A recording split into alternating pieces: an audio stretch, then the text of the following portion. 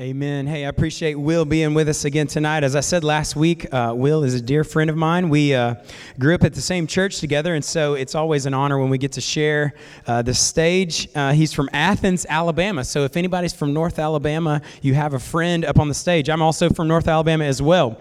Hey, thank you. I appreciate that. One cheer. Hey, if you have a Bible, open it to 1 Thessalonians chapter 2. Tonight we're going to wrap up a series that we've been calling Welcome to the Family. Welcome to the family.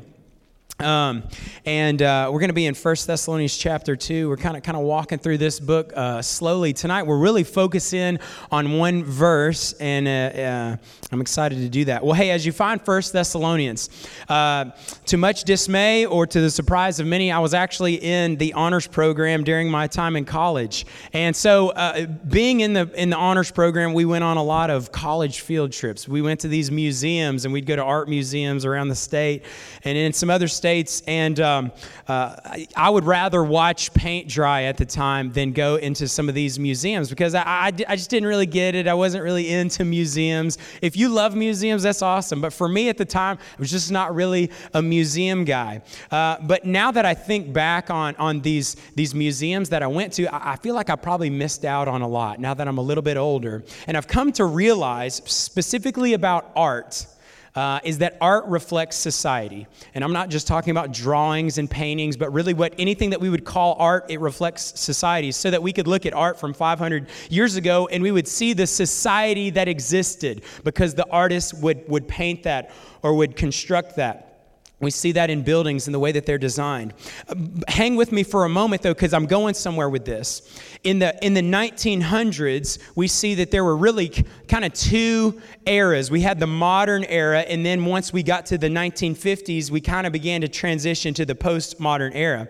And it's interesting that art is reflected in this. So modern art, if you will, this is what someone said about it, that art had become too concerned with irrelevant sophistications and conventions that detracted from the main purpose of art, the discovery of truth. So in the early 1900s, artists began to paint things and they were looking for truth. They wanted to know it and they wanted to reveal it. But then as the 50s came and the 60s and the 70s, the era began to change and we really entered an era that we would call the postmodern era. And some people would characterize the postmodern era, especially in regards to art. Somebody wrote this, that there was little to unite postmodern art other than the idea that anything goes.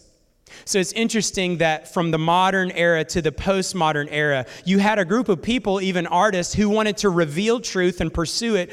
But eventually, now that we have entered into the postmodern era, we've left truth. We've left searching for it.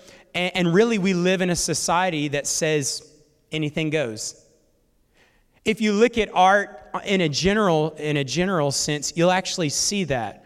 You'll see that in the postmodern era that we live in, that there are artists that don't follow the conventional rules. They make up the rules that they want to make to reveal what they want to reveal.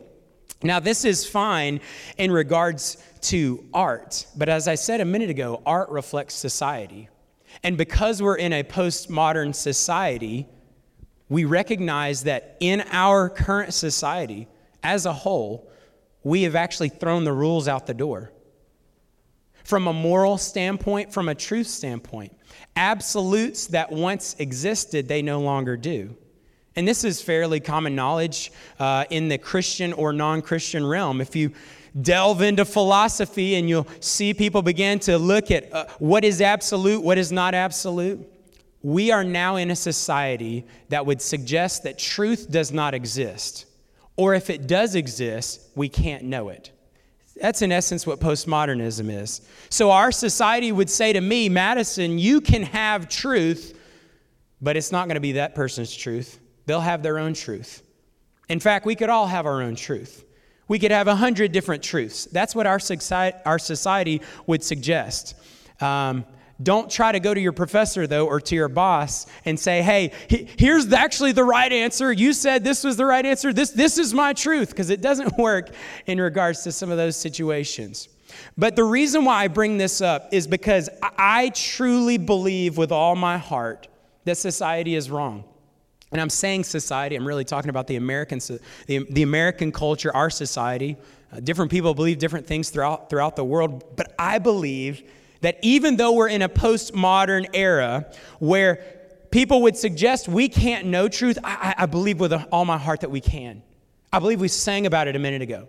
I don't believe that this is just my truth. I believe that it's the truth.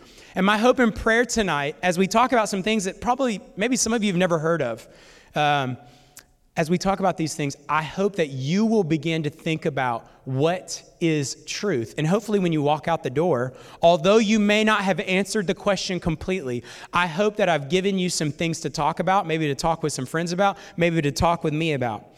We've been walking through some things that as a faith family that we believe, and tonight I want to present to you a commitment that we embrace. At least I'm hoping that we embrace this, and here's the commitment. The Bible, that is God's Word, is our final authority in life. It's our final authority.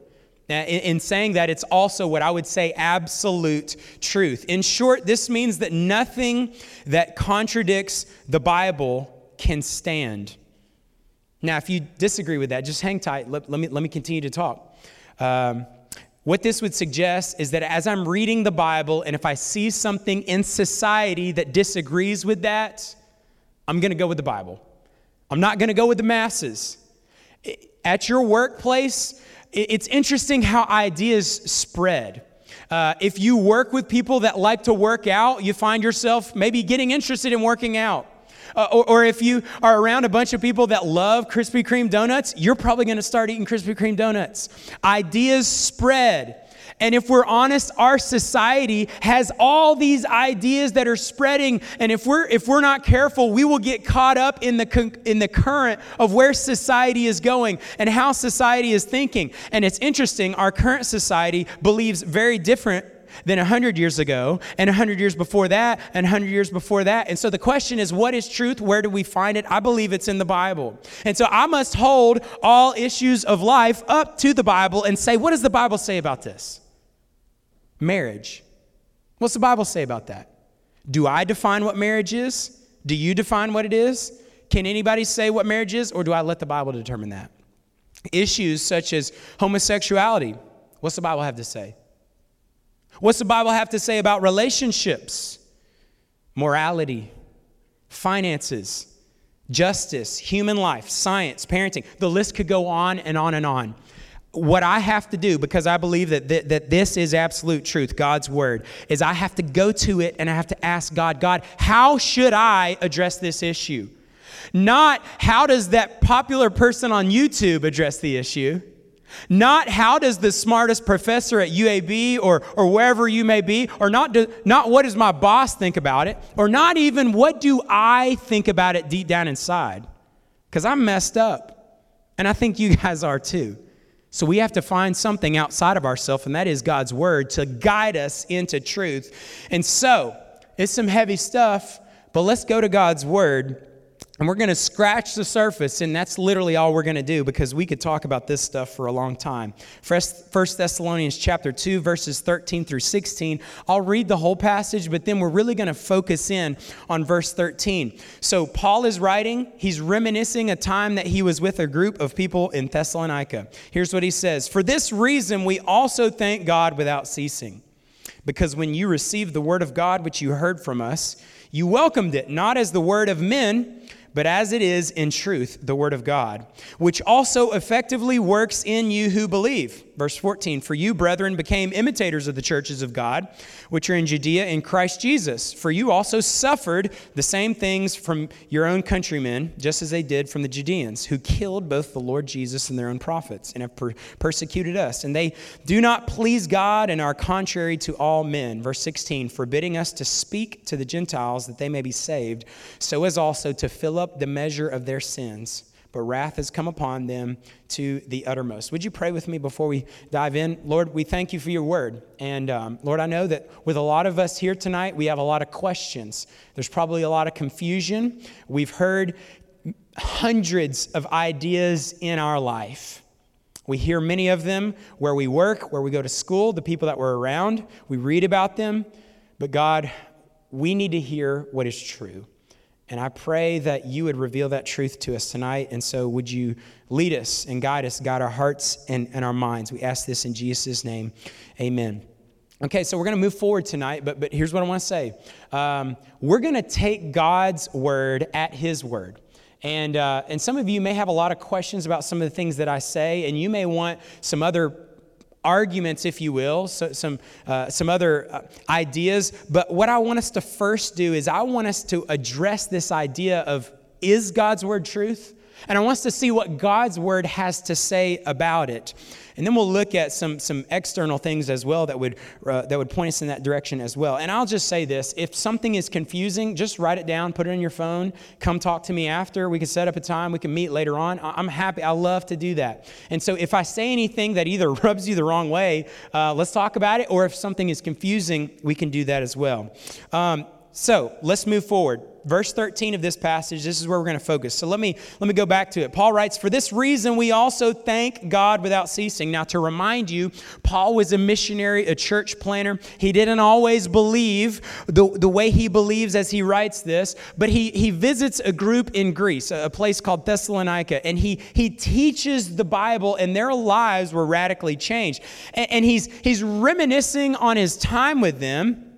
But he says, for this reason, we also thank God without ceasing. So there's something in Paul's life that he continually thinks about and he continually celebrates. I don't know if you've had a moment like that. Maybe there's something this week that was just so good that you've been going back and saying, God, thank you for that. Maybe you passed a test that you thought you were going to fail. Maybe you got a promotion. Or girls, maybe that dude finally asked you on a date.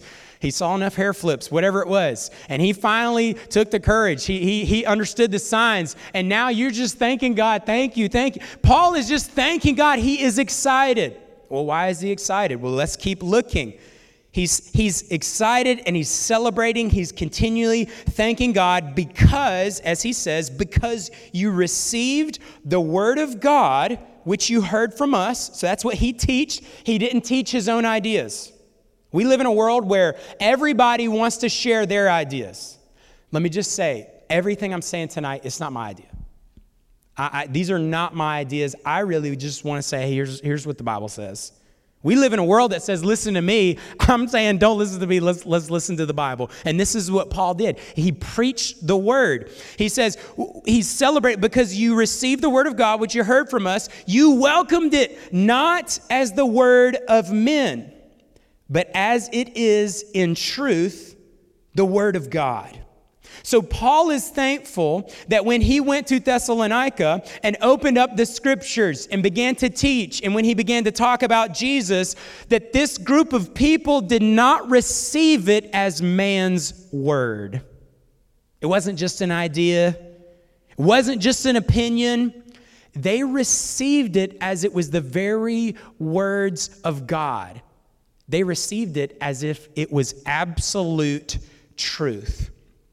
And so what I want us to do is I want us to see two truths that we see in this verse. And although Paul doesn't explain why the scriptures are absolute truth, I believe that if we go on a biblical field trip, we'll see in some other passages why we can conclude that. So truth number one, God's word is truth. If you're taking notes, you can write that down. Truth number one, God's word is truth. So according to the verse that we just read, again, not my idea, we saw it very clearly. God's word is truth. Now, first, what I want us to do is we're going to flip around. We're going to look at some different passages, and I want us to look at the production of God's word. You may be sitting here saying, man, how did we even get the Bible? Maybe you grew up in church and somebody said you need to believe this, and so you believed it, but you don't really know how we got the Bible. Maybe church gatherings like this are new to you, and somebody has a Bible, and you're thinking, what in the world? Like, where did that come from? Did somebody just find it in a hole somewhere? Well, let's see what the Bible has to say. 2 Timothy chapter 3, verse 16. Such an important passage for every believer to know. I'd encourage you, if you're somebody that likes to memorize Scripture, memorize 2 Timothy chapter 3, verse 16 and 17. I just want to read the first part of verse 16. It says, all Scripture, meaning the Bible. All Scripture is given by inspiration of God. So, first off, God's word is inspired.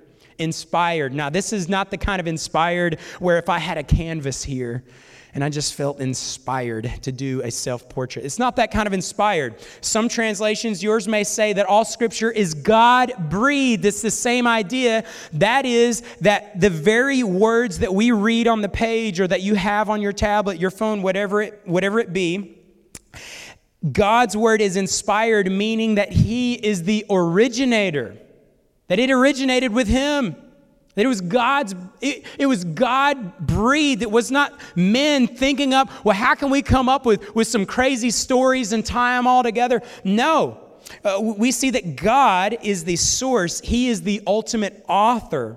Now, by this, we would say that he is the ultimate author, but we also understand that He used men to write. He spoke to them.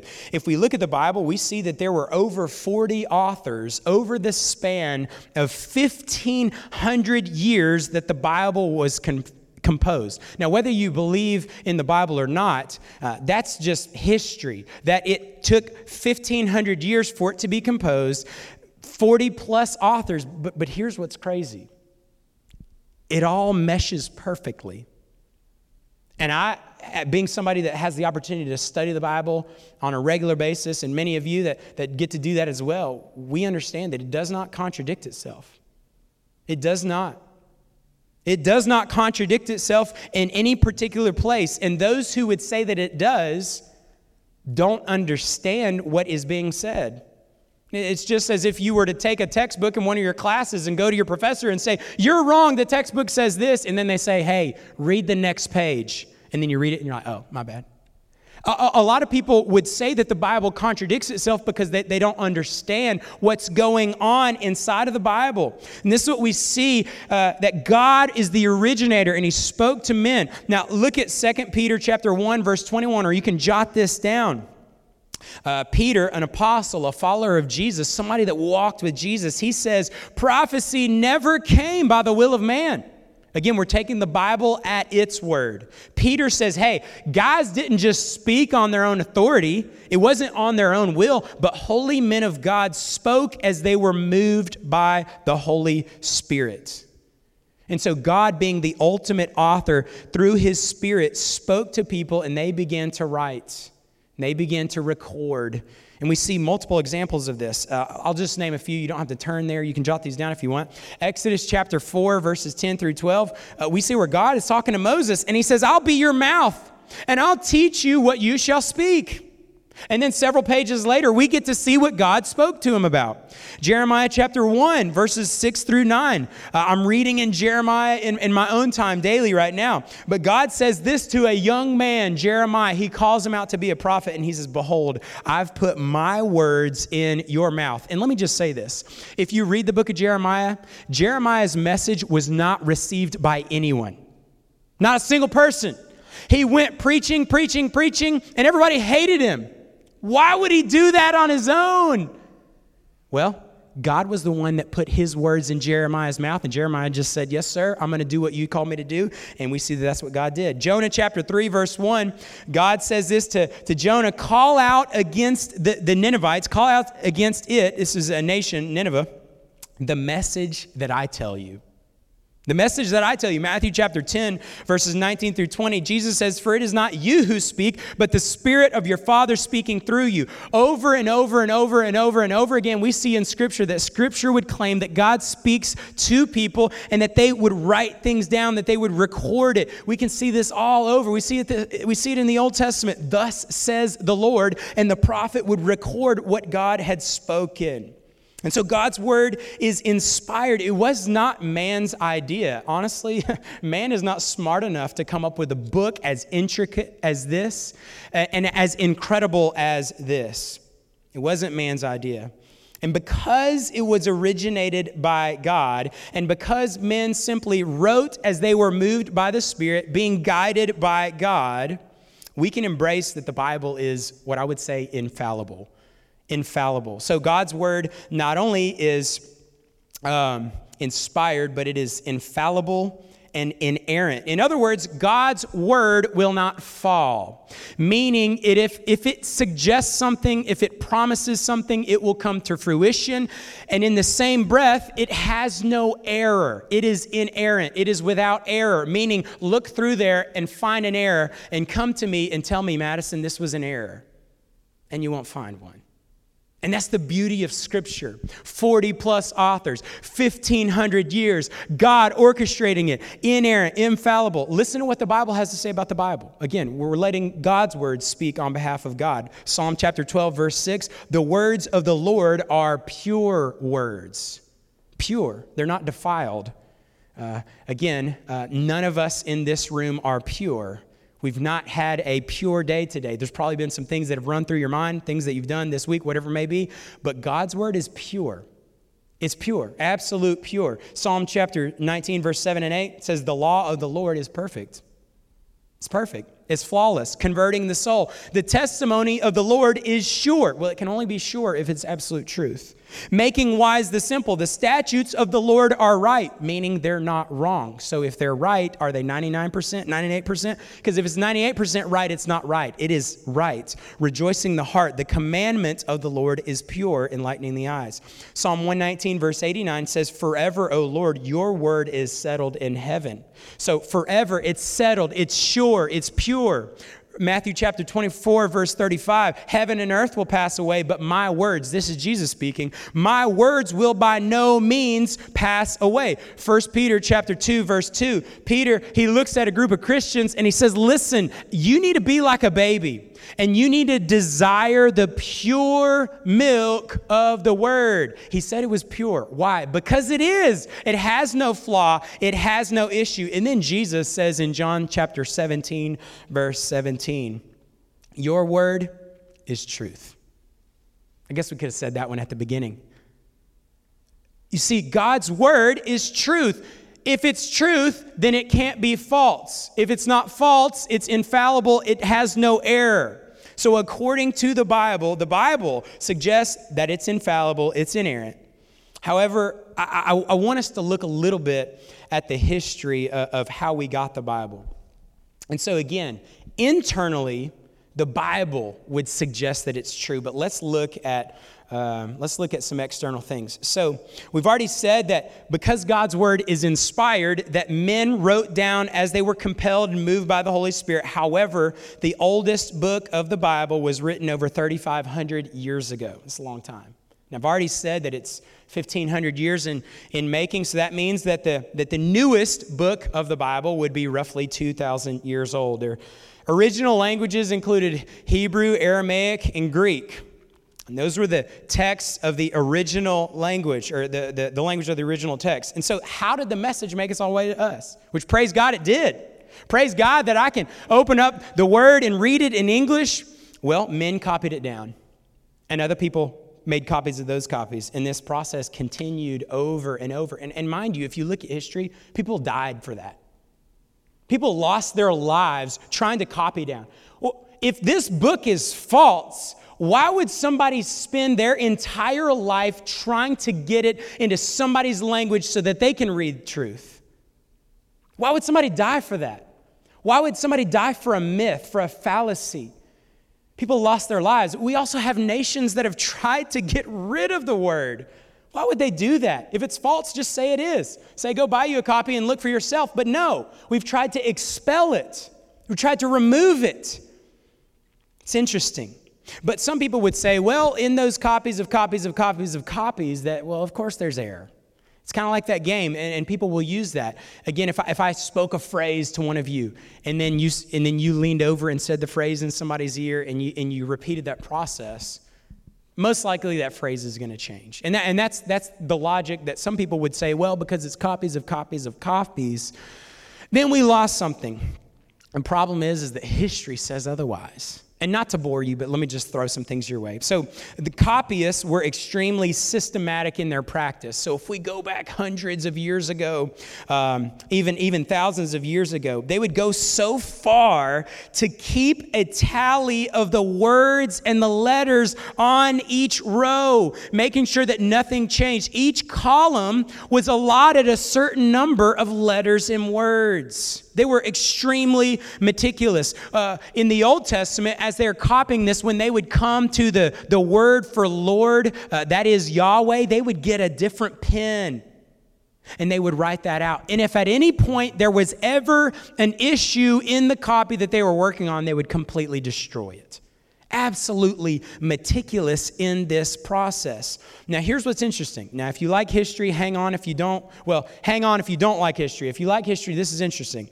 But before 1947, the oldest copy of the Old Testament scriptures that we had was from around maybe the 8th century, AD 600, AD 700. That was the oldest. This was before 1947.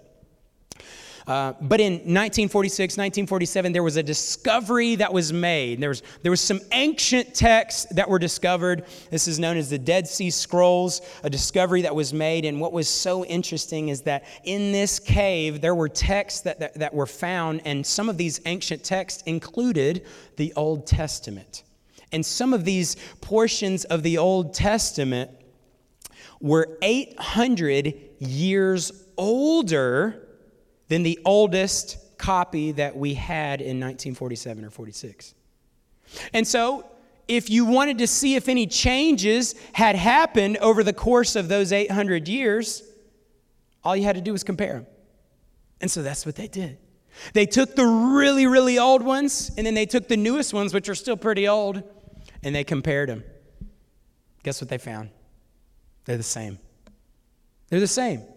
And so that may bore you, but I'm just trying to say that history, the external evidence of the Bible, would suggest that the Bible had not been changed. Now, if there were changes, they were obvious. Misspelling of a word, leaving out a conjunction, things like that. And that's the Old Testament. Now, the New Testament, listen to this. The New Testament, we have in excess of 5,600 Greek manuscripts of the New Testament. And these were either written on papyrus, that is plant material, so again, old, or parchments, animal skins. There are an additional 10,000 Latin copies, 8,000 other copies, different translations such as Slavic, Ethiopian, Armenian, over 23,000 handwritten copies. I don't know if you had to read Beowulf in literature class. You want to know how many copies we have of that? And we teach it in our schools? 1 copy. I don't know if you've ever heard Homer's Iliad. You want to know how many copies we have of that? Less than 1,800 handwritten copies. We have 23,000 plus handwritten copies of these New Testament scriptures that we are able to read right now. And again, that means we can compare them and we can look at them and we can see what differences there are. And some people would say, oh, well, there's differences. Well, are they? Because if we look closely, we see that most of those differences are obvious mistakes, such as misspelled words. I don't know if you're like me. When I'm typing on my computer and my brain's moving, I realize, what am I trying to say? Like, I'm completely left out a word here, or I misspelled a word there. And so there were certain misspellings or misconjunctions, but we would see that the message is unchanged. The doctrine that it teaches, the message that it reveals is the same. And so, from the internal evidence that we looked at, the different passages, and then a brief conversation of the external evidence, we could conclude that we truly do have God's word. And I haven't even gotten into, and I'm not going to, but the archaeological evidence that we see. And all these different things that we could bring up. We can also be confident not only that God's word is inspired, that it's infallible, it's inerrant, but it's complete. I don't know if you've ever wondered, why? Well, are we going to add any more books to the Bible? God's word is complete. This is a conversation that deserves some more attention, but let's take a few minutes and think through this. As evangelical Christians, we only recognize 66 books comprising the Bible. That would be 39 in the Old Testament, 27 in the New Testament. If you're good at math, you do that quick and you come up with 66. 66 books. Not picking on the Catholic Church, but the Catholic Church accepts 11 or 12 additional books that we would call the Apocrypha. That throughout history, though, the early church fathers, early believers rejected these, and we'll talk about that in just a minute. Actually, I'll say that now. Here's why we would reject those. The teachings of those books contradict the teachings in the Bible. And so they just don't line up. They don't agree with what others would say. And I'm not just talking about from a moral standpoint, but they don't align in its message. Unlike other books in the Bible, the Apocrypha is never cited in the New Testament. If you read the New Testament, and if you have a Bible, a study Bible, and you see all the references, and if you had one that said all of them, you would see that the New Testament writers are constantly referring to various Old Testament books, but they don't do that for the Apocrypha. So we would say that is not God's word. It's not recognized in Scripture as Scripture. Historically, Jews who accept the Old Testament Scriptures have always rejected the Apocrypha. And it's interesting, even many Catholic scholars throughout the years historically have rejected the Apocrypha as well. So, the Apocrypha is rejected. Why do we reject these books and others that would claim to be divine Scripture? I had somebody one time that gave me a book called The Gospel of Thomas. And this would be a book that we would reject. Other books, there are other, what we would say, false gospel books that people have written historically, but we would reject that. Why is it? Why would we reject the Book of Mormon? Why would we reject the Quran and all these others? Well, first off, Christians in the New Testament regarded the Old Testament as God's word. The New Testament is full of Old Testament quotes and inferences, and even New Testament writers would refer to other writings in the New Testament as Scripture. If you want to look this up, 2 Peter chapter 3, verse 15 and 16, 1 Timothy chapter 5, verse 18. We won't read those for the sake of time. But here are a few other conditions on why did some books make it into the Bible and some didn't. First off, the authority of the writer.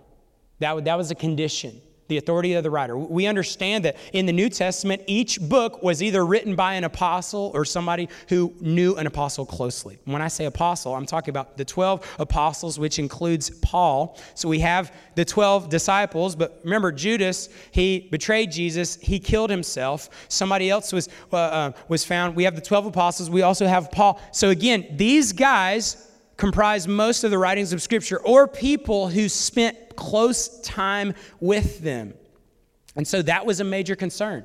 If there was somebody who had no relationship with Jesus, no connection to an apostle, of course it's going to be rejected. They don't know what they're talking about. Whereas you have these other guys who knew exactly.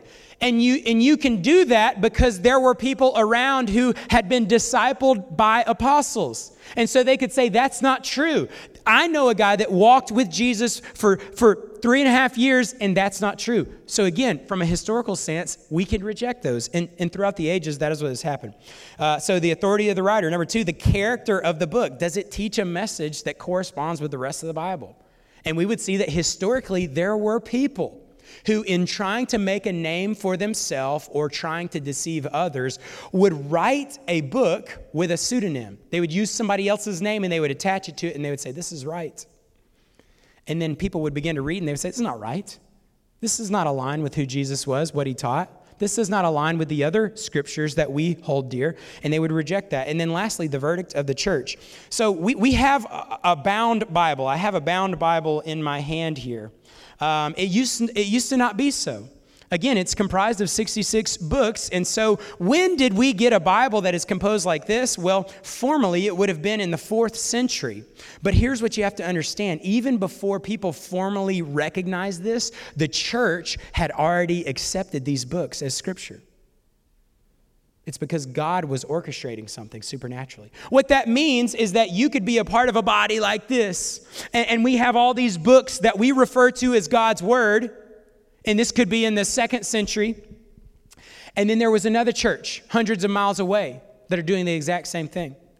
And so eventually, churches began to realize we are recognizing this as God's word. You're recognizing this as God's word.